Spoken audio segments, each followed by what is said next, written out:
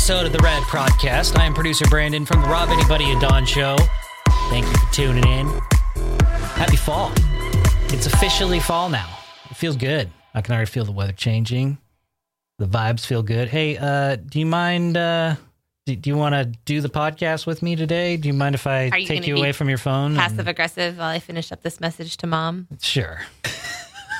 Is this a trap? No, I actually just lost my flow from how I was starting to talk about fall, and I was like checking in with you because you knew we started recording. When you heard the music playing, I thought we might, put the phone down. So here's the thing. Nobody would have known. That's true. Because I can multitask. But I was actually addressing a question to you about fall, and I thought, maybe I'll bring her in and you didn't actually address me with the question. You just attacked me for finishing a text message. I should go back. So I don't know what you were asking, and I was listening and waiting. Does it feel like fall to you? It's getting there. Yeah. I've seen a lot more leaves on the ground. It's getting darker earlier. Yeah. I think that's my favorite part, is that it gets darker earlier. We were talking about this the other day. Yeah.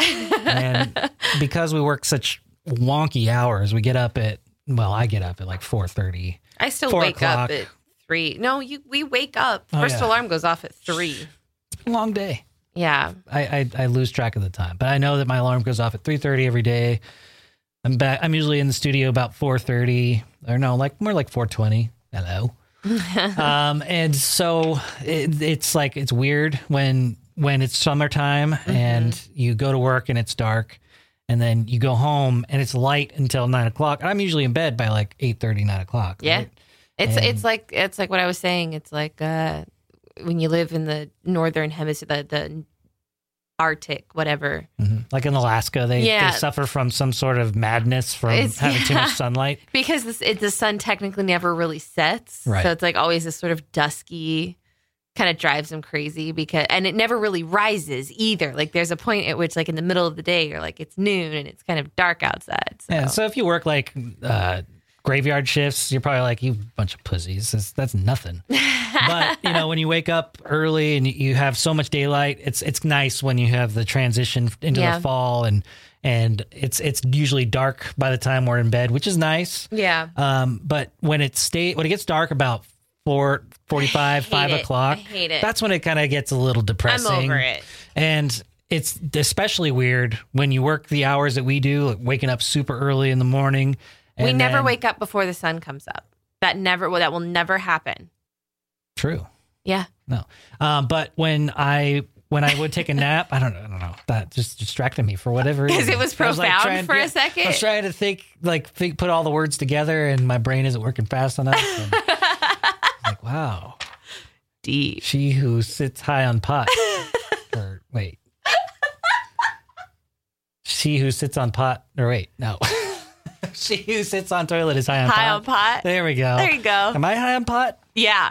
No, I don't think so. So it's really weird when it's still dark out, like when it starts getting darker earlier. Yeah. Like 5 o'clock. Yeah. I hate that. It's the worst. I think the latest I want it to get dark is like 6 o'clock.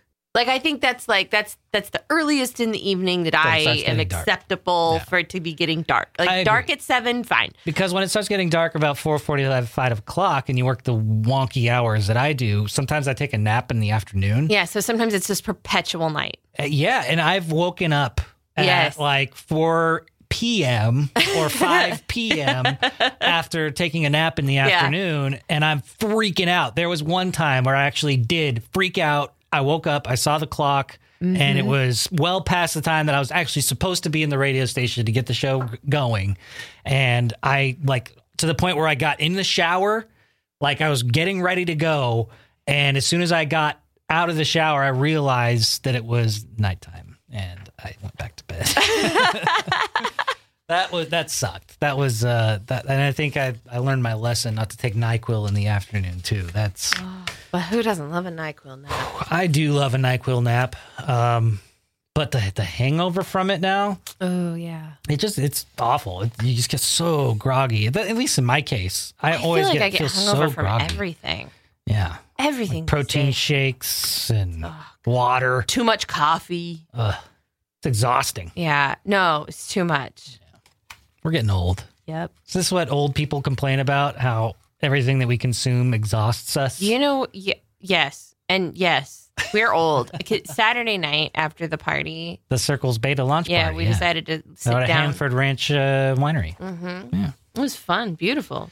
So much fun. So much fun. It was exhausting. It was. And you couldn't just go lay down because that last drink was just too soon. And I remember you getting some heartburn. So I nudged you and said, sit up against the couch and drink some pickle juice. Yeah, I remember that. Yeah, you didn't, though. No. I fell asleep and you left me on the couch to rot. And I shook back. You and you didn't wake up. I know. I tried and I covered you with a blanket and your feet were up and you were perfectly fine and safe. I was comfy. But I got there was lonely. No reason. It was at that point where, like, had I really woken you up, I would have been useless anyway. And you probably would have gotten sick. Oh, yeah. And there was when you stopped eating because you weren't feeling so hot anymore. Yeah, I turned green. Yeah, well, he remembered to take all of his supplements on an empty stomach full of alcohol.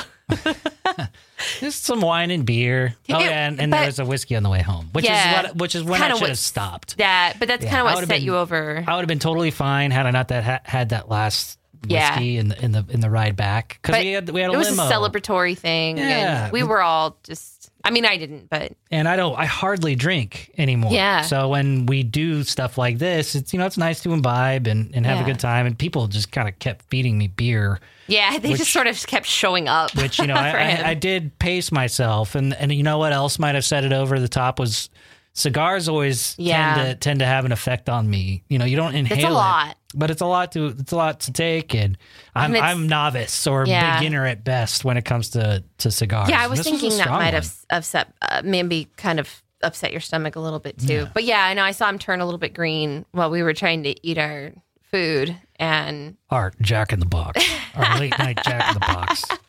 Oh, I got a chicken pita and 2 of those tacos, and I just had one of the tacos, right? I don't even think you got through one of the tacos. Yeah, it just did not sit well with me. No, that's all you did. You ate one of the tacos. You looked at the pita, and you were like, fuck that. I'm going to do this. So we put it in the microwave, and you were like, if I get back to it, I get back to it. I think it's still in the microwave. I threw it out. Okay, thank God, because I was cleaning the kitchen the next morning, remember? That's funny. So yeah, no, that was a good time. No, you got a little at the end of the night. Yeah, it was at the end of the night that things really. There wasn't a lot of food, and we didn't. We were in a limo. Yeah, I know. So. But we're not at our. It's not at our disposal to just get in our own car and drive away and go grab. We still had to drive back to the meeting point studio and all disperse from our cars from there. So we had an hour drive ish. Yeah. So it was a good time. So as I mentioned, it's fall, finally. Love it. I love this time of year because there's also really great shows that are premiering. So we've got the Breaking Bad movie, which is going to be coming out. El Camino. Jesse Pinkman's story continues from after he's freed by Walter White from captivity or from slavery, basically, to cooking meth. And I think we'll find out what happened to Walter White. Spoiler alert, we're supposed to think that he's dead, but who knows? He might still be alive, and I hope he is, because I think that would add a lot of good juiciness to the movie. But with the new El Camino movie coming out in October on Netflix, you and I, Mrs. Brandon, have been going back and rewatching Breaking Bad together. Yeah, we never watched it together. No, we started with seasons 5 and 6, right? Yeah, I had caught some episodes here and there, but I was never really committed to the show. Right. I have my own reasons. I just never got into it. I never not appreciated it. I knew it was a heavy show, and I think it was just not. I think when it came out, I was such in a spot. I don't know. It wasn't like I was in a negative spot. I was in a dark spot. I was just in a place where this show is perfect. It just resonated with me. I loved it from episode 1. I remember when I started watching it, when it first came out, it was the same year that I had moved out of my parents' house and I moved down to downtown Sacramento in this shitty studio apartment And I just remember being in that studio apartment, watching the first episode, being like, this is amazing. Yeah. And knowing that it was going to be something good. And I just have been following it ever since. And I've watched every episode since it's been out. And I think this is going to be my 4th or 5th time watching the full season. Wow, that's a lot. Because there were breaks between the last 2 seasons. Like the last season, I remember it was like a part 2. Yeah. So season 6 is like 2 different seasons, right? But they're like both 4 or 5 episodes. I don't remember exactly. Yeah, I remember. But between that time, I was like trying to fill the gap, and so I went back and rewatched the first season. So that was like the first time I went through it again, and then just over the years, I've watched it multiple times, and we're loving it. It gets better every time. I mean, I know everything that's happening, but every single time you get so involved in the characters and the feelings behind the characters and what they're going through, and the deception that goes on is like, it's intoxicating. It's like what it just keeps you wanting more, right? Yeah. So I can't wait for El Camino to come out. But there's another show that we got sucked into on Amazon Prime Video. It's called Undone, and it looks like an animated TV show or like a cartoon, but they use a technology called rotoscoping. You know what this is? It's the one where they basically are acting, but they map over you, so you look like a cartoon. Right. So they film it, right? And it's just regular cameras and everything, and they do green screen. But then they go over the actor, and they literally hand draw every frame. Oh, like what I used to do for fun.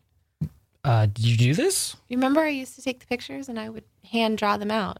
Like stencils, basically? Yeah. Yeah. It's the same. Fun. It's the same idea, but they loop them together, obviously, frame by frame. Yeah. I didn't do like cartoon work. Right. No, I do that for fun. It's fun. When they first kind of broke the scene with this type of technology, they did a movie called A Scanner Darkly, which is based on the Philip K. Dick novel. Yeah. And I think Keanu Reeves was in it, and like Winona Ryder, a bunch of like really big name actors. I remember this movie. Robert Downey Jr. is in it. Good and Lord. They're tripping balls on this like synthetic drug that's involved in this movie.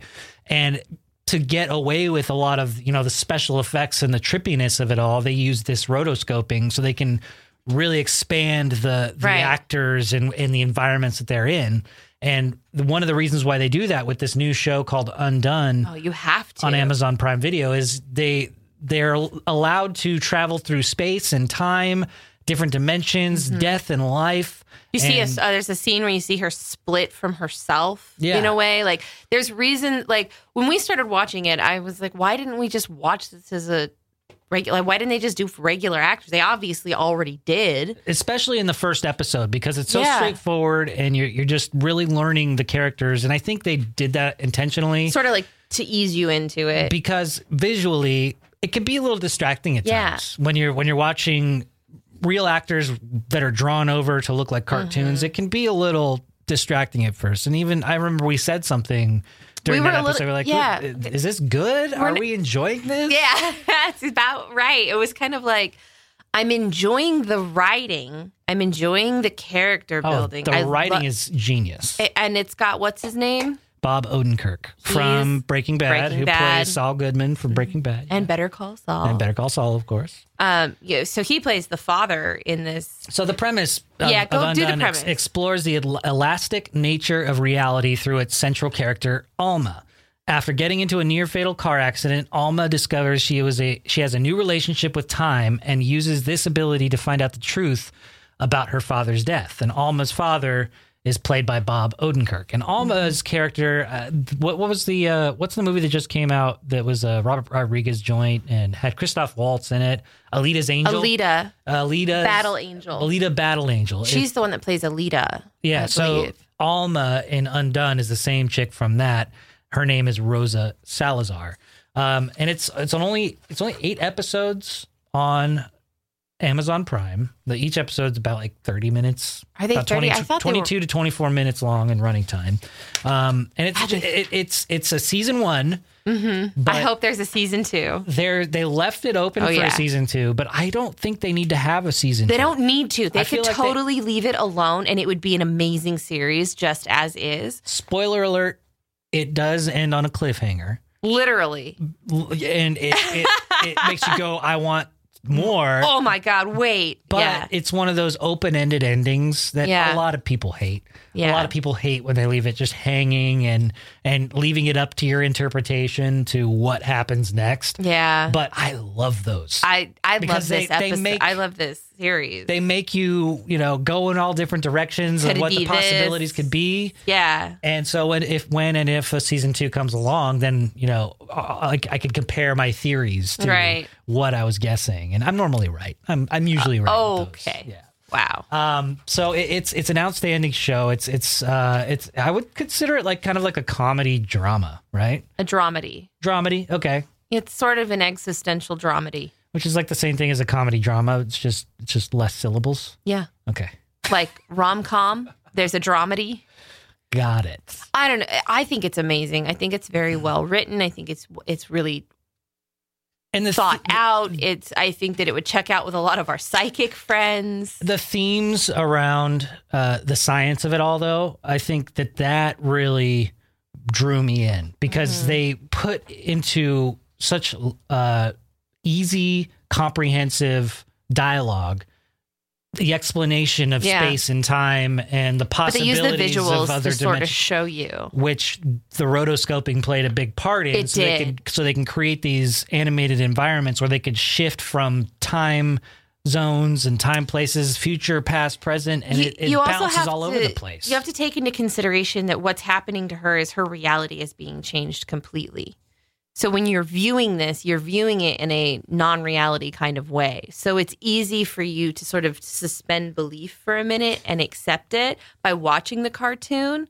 Because if you were to see this as a physical thing, it wouldn't translate the same way. And we don't know how she sees her own world. For all we know, she does see it this way, sort of as a cartoon.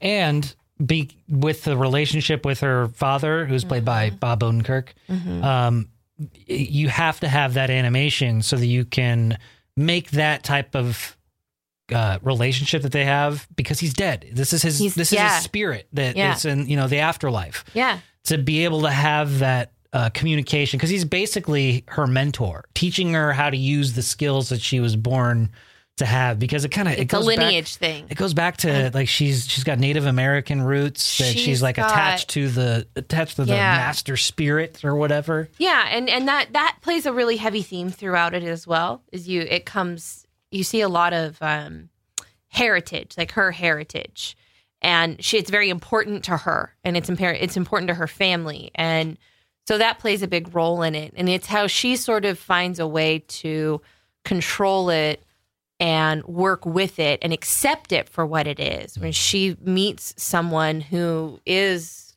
Native American or, indigenous, and they sort of see it in her, and they call her something. I can't remember what it was. Basically, she's a shaman. Yeah. But she doesn't know it until now. Right. Until she's developed her skills. Right. And she's been able to go back and put things together and it's really fantastic. Compelling and there's a fun. Lot.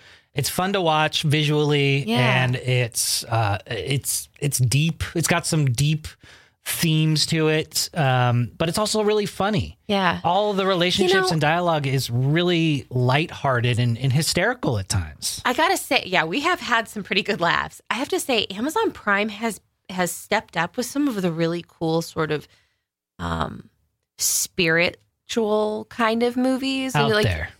Like that one called Forever with Maya Rudolph and what's his name? Gosh, he's from Portlandia. Oh my gosh, Fred Armisen. Fred Armisen. Yeah. So that whole series, it's hysterical. It's hysterical. It's sad, it's deep, it's hysterical, and it's about two dead people who get stuck basically in the afterlife together thinking... It's like they're in purgatory, right? Yeah. In their neighborhood, and they can only communicate with other dead people. They're in a neighborhood. Oh, okay. And it's like this particular neighbor, and they can't be far away from water. And then it's like they have to kind of work through their bullshit with each other. Right. Like all their their quirks and their faults that they had when they were alive are like kind of what haunts them in their afterlife, right? And the whole thing starts by her, like he dies kind of unexpectedly. Well, totally unexpectedly. And she's just starting to move on with her life. And she's getting onto a plane to go to Hawaii. And she chokes on like a macadamia nut and dies. And then she finds herself with him. And she's like, God damn it. But they'd been married forever, but they did the same thing like every year. Like it was such monotony, and she just didn't get. And that turned into their afterlife. And so they have to try to break free from that. Right? They carried their material life bullshit with them, and they had to work through it. God, it was. Can you imagine them, and the end of the whole. I mean, it's been out for almost a year now. So spoiler ahead. Yeah, and they're just one season in. They're probably going to do another season. I hope. I haven't checked to see.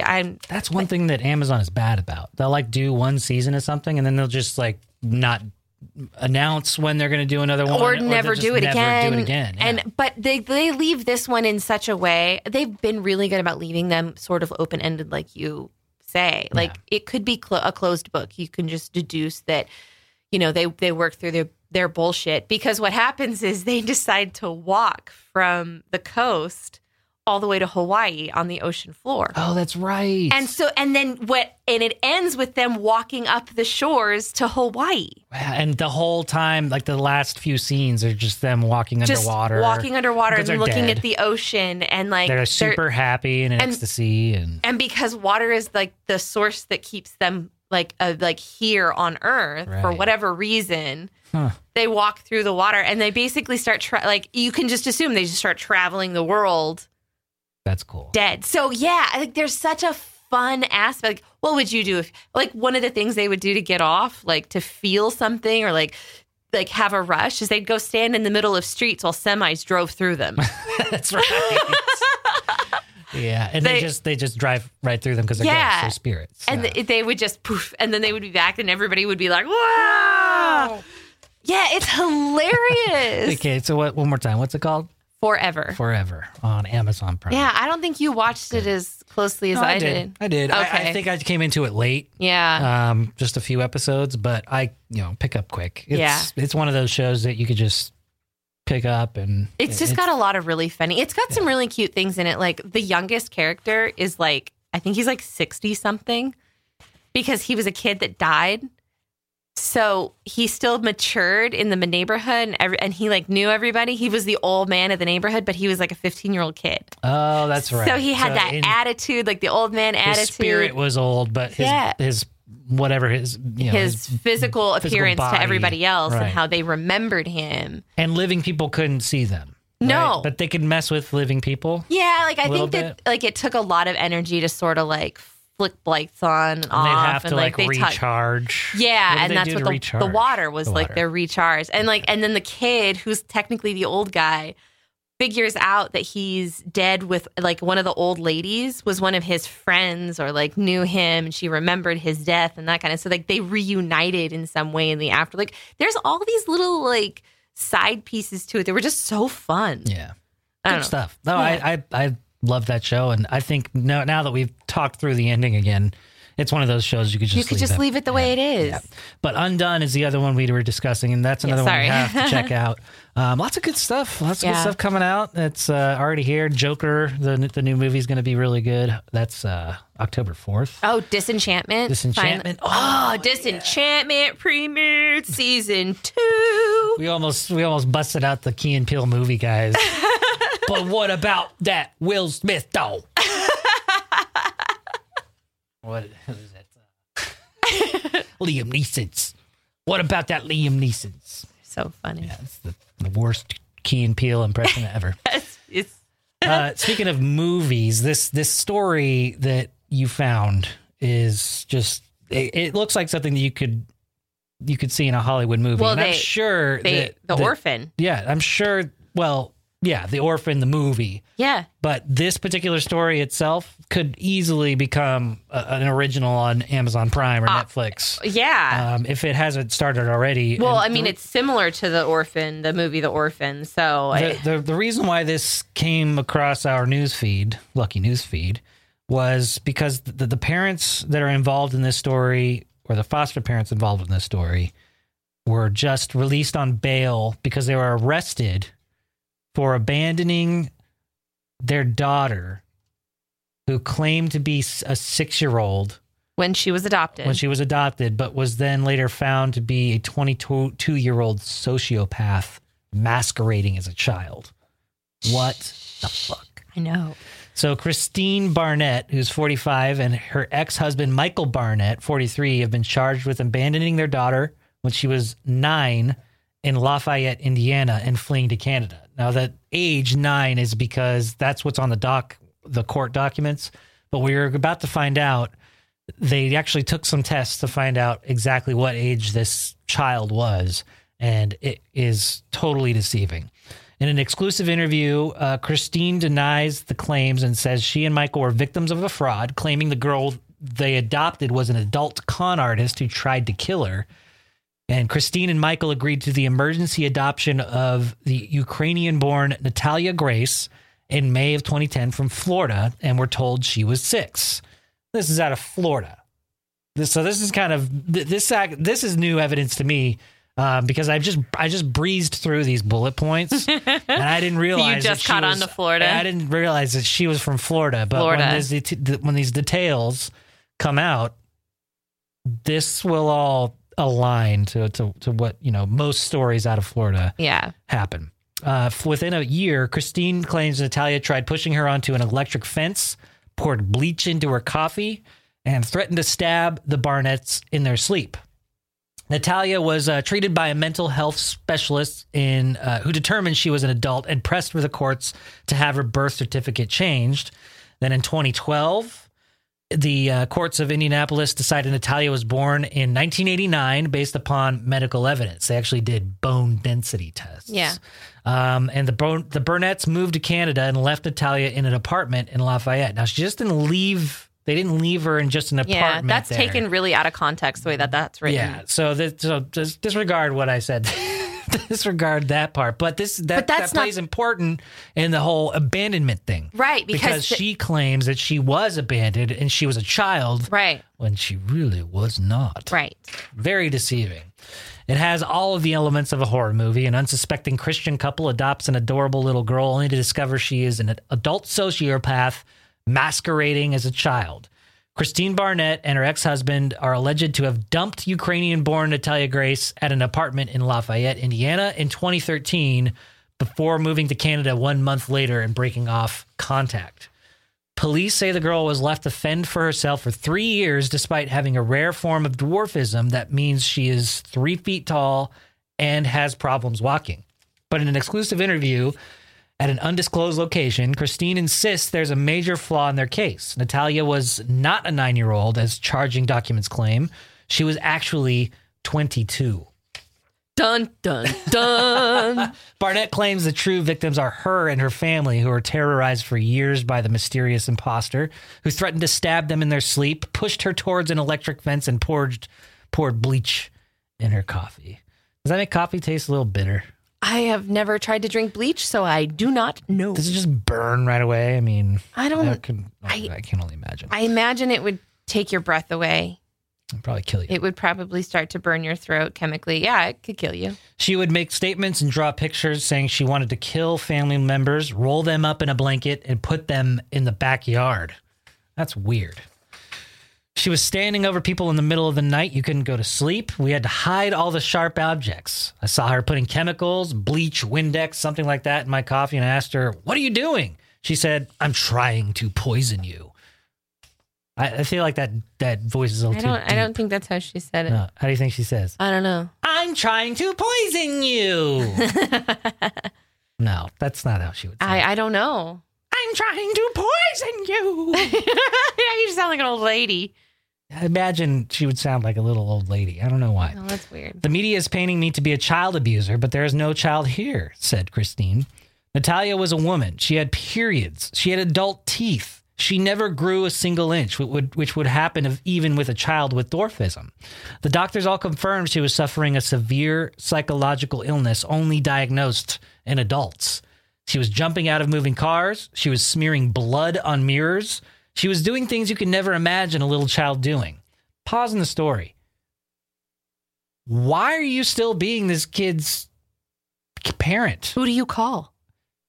Who do you tell? Well, I mean, they've talked to doctors. Adoption agency? Yeah, like what do they do? They talk to doctors, they talk to psychologists. So this is what they do. Keep reading. Before criminal charges were leveled at them on September 11th, Barnett and ex-husband Michael were hailed as exemplary parents who raised a child genius named Jake Barnett. Jake was diagnosed with autism at age 2, and nonetheless, he had his actual first academic paper published at 12, and by 15, he was studying at a prestigious physics institute. So the kid with autism is just a prodigy. Absolutely. And so the family raised this kid, totally normal. And did they say it's their birth child, like their blood child? I think so. I'm not sure, but I think they have 3 other children too. And they adopted a lot of them. Okay. Yeah. The Barnetts who are experienced foster parents. Who ran a children's daycare from their Westfield, Indiana home, collected the curly-haired youngster from Florida in May of 2010. The curly-haired youngster being Natalia.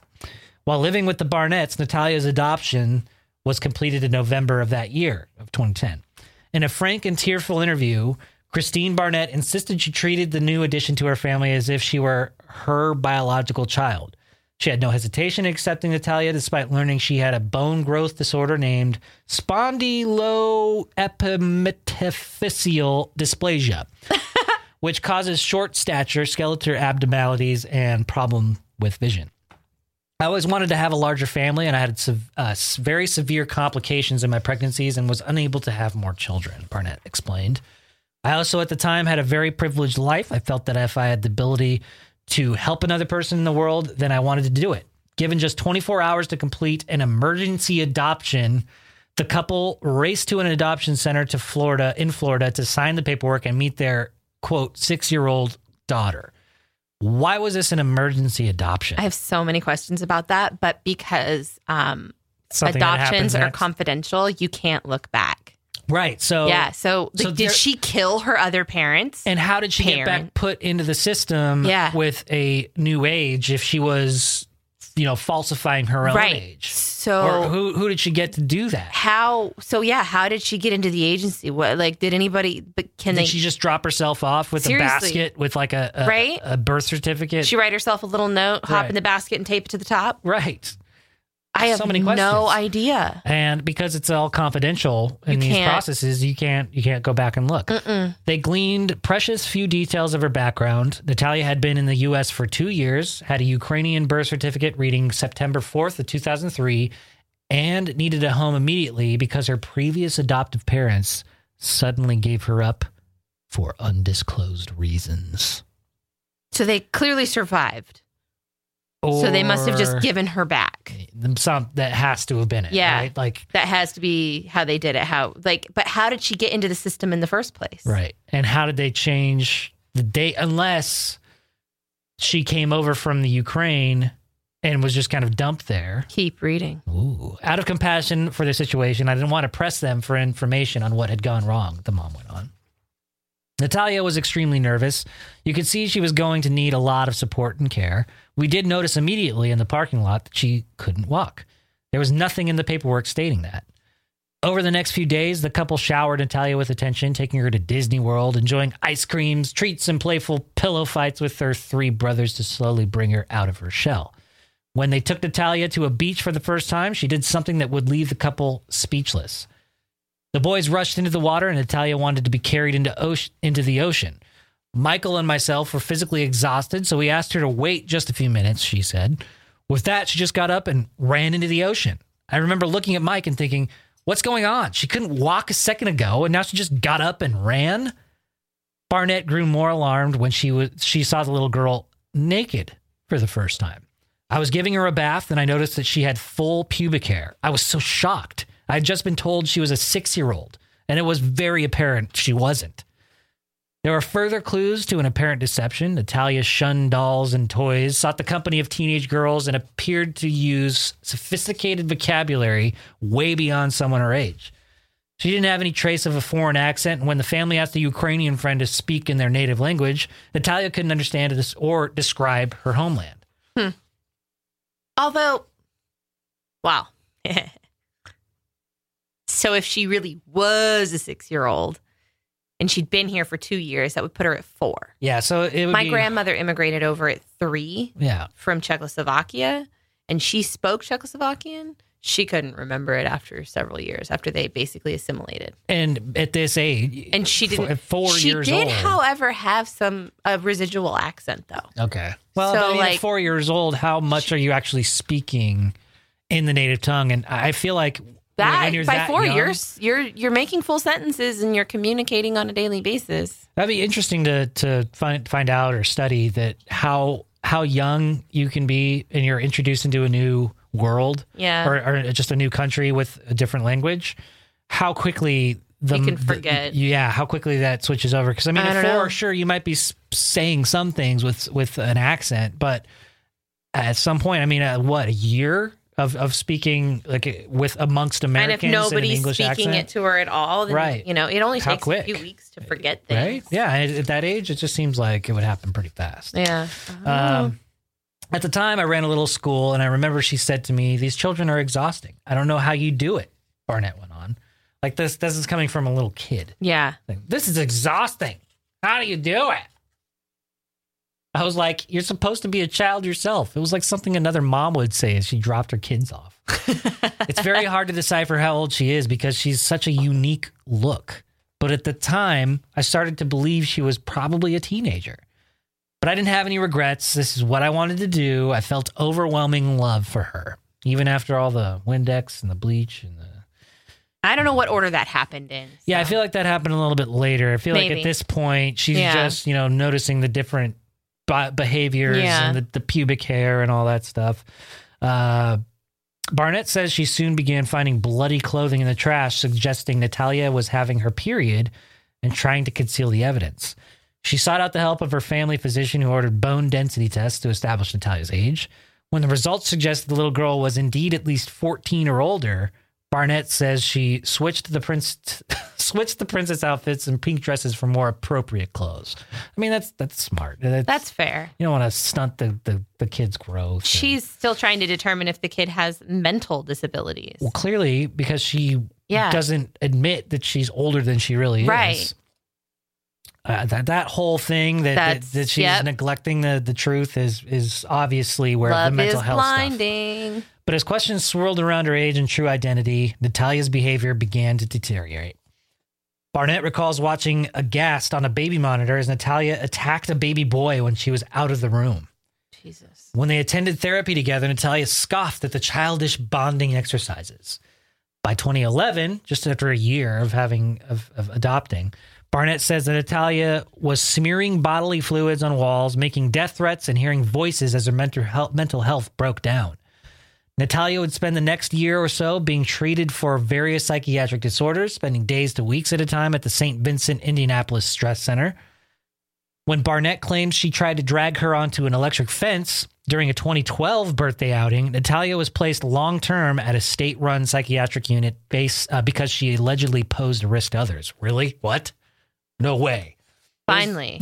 It was during that time that Barnett insisted that Natalia confessed to being far older than she appeared. Barnett presented the Daily Mail TV, who conducted this interview, with a trove of paperwork that appears to confirm her versions of events and that healthcare professionals shared her grave concerns.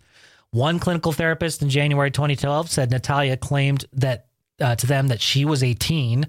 Then at LaRue Center Hospital in Indianapolis in June of 2012, staff said that she had described how she had tried to kill family members and had no remorse about it, with Natalia going as far as to describe it as fun to staff.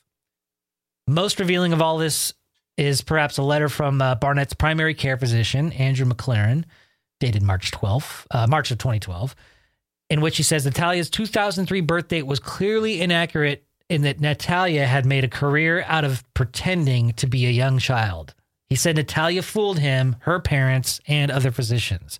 So this is like another Gypsy Rose, but working on her own. Yeah. I wonder if she was influenced by that story at all. I mean, when did that happen? Was that around the same time? Well, we don't know. I mean, how many times are kids with dwarfism adopted through the system? Yeah, I mean, this whole story feels like it could bizarre. Be tracked a little better. Yeah, you'd think, but like you said, they're all confidential, so you can't dig into those records. But it seems like if she's posing a threat to the public, there should be a loophole there to be able to go back and say, look, we need to look at these records. Well, now that it's gone as far as arresting the adoptive parents, I believe they cover that in the story where all of these records are closed at the moment to the public. Right. But in the courts, they're able to go and review and everything. It's so freaky to think that even physicians are like, we're scared for you.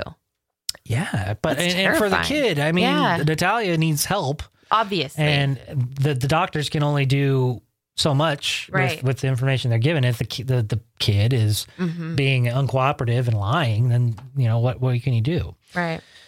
So it was also in 2012 that police began asking questions, although correspondence reviewed by the Daily Mail TV suggested that they were trying to establish whether an immigration fraud took place before the Barnetts had any involvement with Natalia, which totally could be true. Like, the parents could have, done this for money. Right. Sent their psycho kid across the ocean and took a payout for it. Right. And now this kid's just crazy. Klaus, sorry. Who the fuck is Klaus? Detective Scott Klaus, that's who I'm talking about, of the Westfield City Police Department, told them via email that he had referred the case to the FBI and ICE because he suspected there was false age reporting prior to Natalia leaving Ukraine. There you go. Klaus died of cancer 4 years ago, but Captain James Lilly, a former colleague, told Daily Mail TV that while he vaguely remembered the case, he did not think the FBI pursued it further. Oh, I wonder if her parents in like Ukraine or whatever died, and she went into, because she knew she looked young, and she went into the adoption programs because there's a lot of adopted kids that come out of like Russia, Ukraine, China, that kind of thing. Yeah. I wonder if that's how she got herself, and because she was under a certain age, she could come to the U.S. like without a visa or whatever. Yeah. I wonder. And makes you wonder about adoption services. Well, yeah. I mean, my sister was adopted, and we had an amazing experience. I know. The whole thing. No, I know. But she was also a baby, and like that's when it comes to like the foster program. I feel like I don't know enough to really say one way or the other. Right. But it's not an easy thing. It's the ones that are no. I'm sure it can't be in any of those cases. And it sounds. I mean. Let's be serious. Not all adoption agencies are the best. Well, yeah, I mean the same could be said about any company or exactly. And so it makes you wonder about that particular adoption agency, and if it's one of those ones that are not very reputable. Yeah, like are they doing it more for profit? Because there is that. Yeah, like it makes you stop and go, ooh. Are they engaging in the behavior that might have been part of the false age reporting before she left Ukraine? Right. Like, did they have any hand in that? Yeah. Right. Yeah, hopefully they can figure all that out in this investigation. Right. In June of 2012, the Barnetts successfully applied to Marion County Superior Court in Indianapolis to have Natalia's age corrected so she could receive the appropriate psychiatric treatment for an adult. That's progress, right? I mean, you can have better care for somebody in that position. Right. Especially with this mental stuff going on. In documents seen by the Daily Mail TV, Judge Gerald S. Zor accepted the couple's allegations were true and revised Natalia's date of birth to September 4th of 1989, changing her age from 8 to 22. At this stage, Barnett points out Natalia was considered an adult by the state of Indiana and was legally responsible for herself. Even so, Barnett says she and her husband rented an apartment for Natalia when she was discharged from secure psychiatric care in August of 2012 and placed under the supervision of state health care provider Aspire Indiana. They further helped her get a social security number, apply for benefits, food stamps, and an ID. Wow. She's not set up for life right now. Exactly. They're helping her. This is great parenting on their part. They're going above and beyond. They don't have to do any of this stuff. But after everything that they've been through, they've been able to correct her age to what, based on physicians found out and everything else, all the other signs. And they get her set up for life. When Natalia caused problems at the property and was evicted, they stepped in again to prevent her from being homeless, renting a new apartment for her in Lafayette, Tippecanoe County. Is it Tippecanoe? Tippecanoe. Barnett said she was communicating daily with Natalia and even came up with the plan for Natalia to enroll in college to get her high school diploma and study cosmetology. Cosmetology? Oh, that's the... I'm thinking of cosmology. Yeah, that was a mix-up. Yeah, so, I mean... So, she's an adult. She's set up. She's set up with, she's probably got disability payments. She's probably set up for food, water. These adopted parents are place to live. Going above and beyond. They're continuing to go above and beyond, even after they caused trouble at the apartment. Yeah. And, I mean, this is a sweet setup. That's wild. I said, I've been taking care of her, of you here as an adult. I will do one more year of financial aid, the exact same thing I'm doing for all my children, he said. I co-signed the lease and paid for the rent up front for a year. Jeez. I know. I made him money. Right? She said at the time, I had a very privileged life. She was very humble about that. That's true. I did everything you would do when you send your child off to college. Well, that's way more than a lot of parents could do. So that's above and beyond. Right. I helped her with groceries and bought furniture at Target for her. I was optimistic. She had a concrete plan for her life. She had food stamps. She had Social Security income for the rest of her things. And she had demonstrated she was able to live.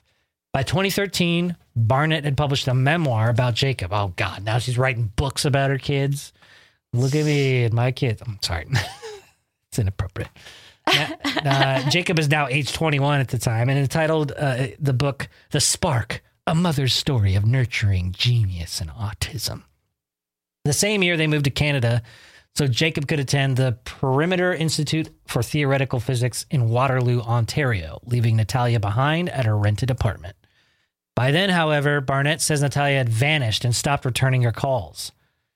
Barnett told the Daily Mail TV she feared Natalia had stopped taking her medication and was probably posing as a child again for another unsuspecting family. I'd found a little pink dress in her closet and a little pink bicycle parked beside her house, she said. I would have forced her back into treatment, but I couldn't do that any longer because she was an adult. She discontinued communication with me. What I did get was a letter in the mail stating that she had changed Michael from the beneficiary of her Social Security income to someone else. So she's repeating this cycle of being a young kid. This must be how she does it. She finds a way to get out on her own. But how much experience has she had doing this? Unless a lot, right? Clearly, a lot. This is insane. But how long can you keep the gig up? Not much longer. She's gonna look like Well, now that they've gone public with her image, right? So fast forward to 2013. The last time they spoke on the phone, Natalia told Christine that she was cooking spaghetti for her new family. I did not abandon anyone. I went to Canada to further my son's education. These accusations are absolutely devastating. The Tippecanoe County Sheriff's Department, meanwhile, presents a very different version of events. A September 11th affidavit of probable cause obtained by Daily Mail TV states that an expert at the Peyton Manning Children's Hospital named Dr. Riggs carried out bone density tests on Natalia in June of 2010. It concluded that she was aged approximately 8 years old. A further skeletal test carried out 2 years later at the same facility concluded she was around 11 years old.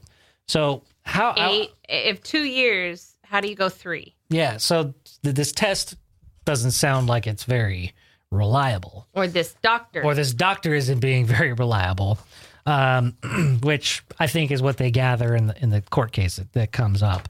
The affidavit reveals that it was Natalia herself who told police in 2014 that she had been left alone when her adoptive parents moved to Canada, and with cops concluding she was a reliable and credible witness.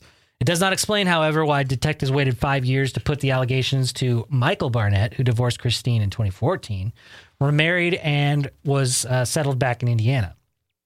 The document said that when an officer spoke with Michael on September 5th, he admitted he knew all along that Natalia was a minor child when she was allegedly abandoned. Furthermore, the affidavit adds Michael Barnett admitted Christine Barnett told Natalia to tell others Natalia looks young but was actually 22. However, his Indianapolis-based attorney, Terrence Kennard, denied that his client made any such admission of guilt. So there's clearly some animosity going on between the parents, Christine and Michael, and something's just really wonky with that relationship. So the rest of the story goes on to how they obtained the couple, and they've questioned them about everything. And this is 5 years after the fact. Yeah. After it's all been done and over with. And so they've done everything they are supposed to do by the law, by the book. And so that they ultimately get arrested recently. Well, I believe they turned themselves in because they had warrants out for their arrest. And they're responsible people, and they have a trail on this whole story. Right. So Natalia is, let's see, records are not publicly available, but they've established that a judge ordered a fresh hearing to establish Natalia's age with Michael Barnett and a number of experts giving evidence. Natalia was living on her own, and a couple wanted to become her guardians, thinking she was still a child. The couple tried to overturn the 2012 result, explained Michael's attorney. And so I believe this Natalia is just still out in the open. Yeah, but the new adoptive family that was interested, they dropped their adoption. That's right. Yeah. Yeah. So out of nowhere, this new family that they tried, she tried hooking up with, and they changed the beneficiary over to, dropped them. Yeah. Yep. So crazy story. I'm glad that we found it, because this does sound like something that we'll see on a Netflix series or a Hulu series. I don't think there's going to be any kind of trial or anything, but yeah, I think it's going to be. And just a terrifying little child. Fortunately, nobody got hurt. Nobody died. Thank God. Nobody got seriously hurt. I mean, the mom getting dragged into the electric fence is almost tried. Yeah. So I actually have one more letter, but I'm gonna save it for next time, because I covered this a couple of episodes ago. Somebody named Anthony wants advice on how to start a podcast, and I'm gonna get into that next time. Okay. So I'm gonna save it for next time. You do that. This was a jam-packed episode, so I feel like everybody got their money's worth. I hope so. Did you get your money's worth? Did I? Was it good for you? Was it good for you? It was good for me. I need a cigarette. All right, until next time, namaste, bitches. The Rad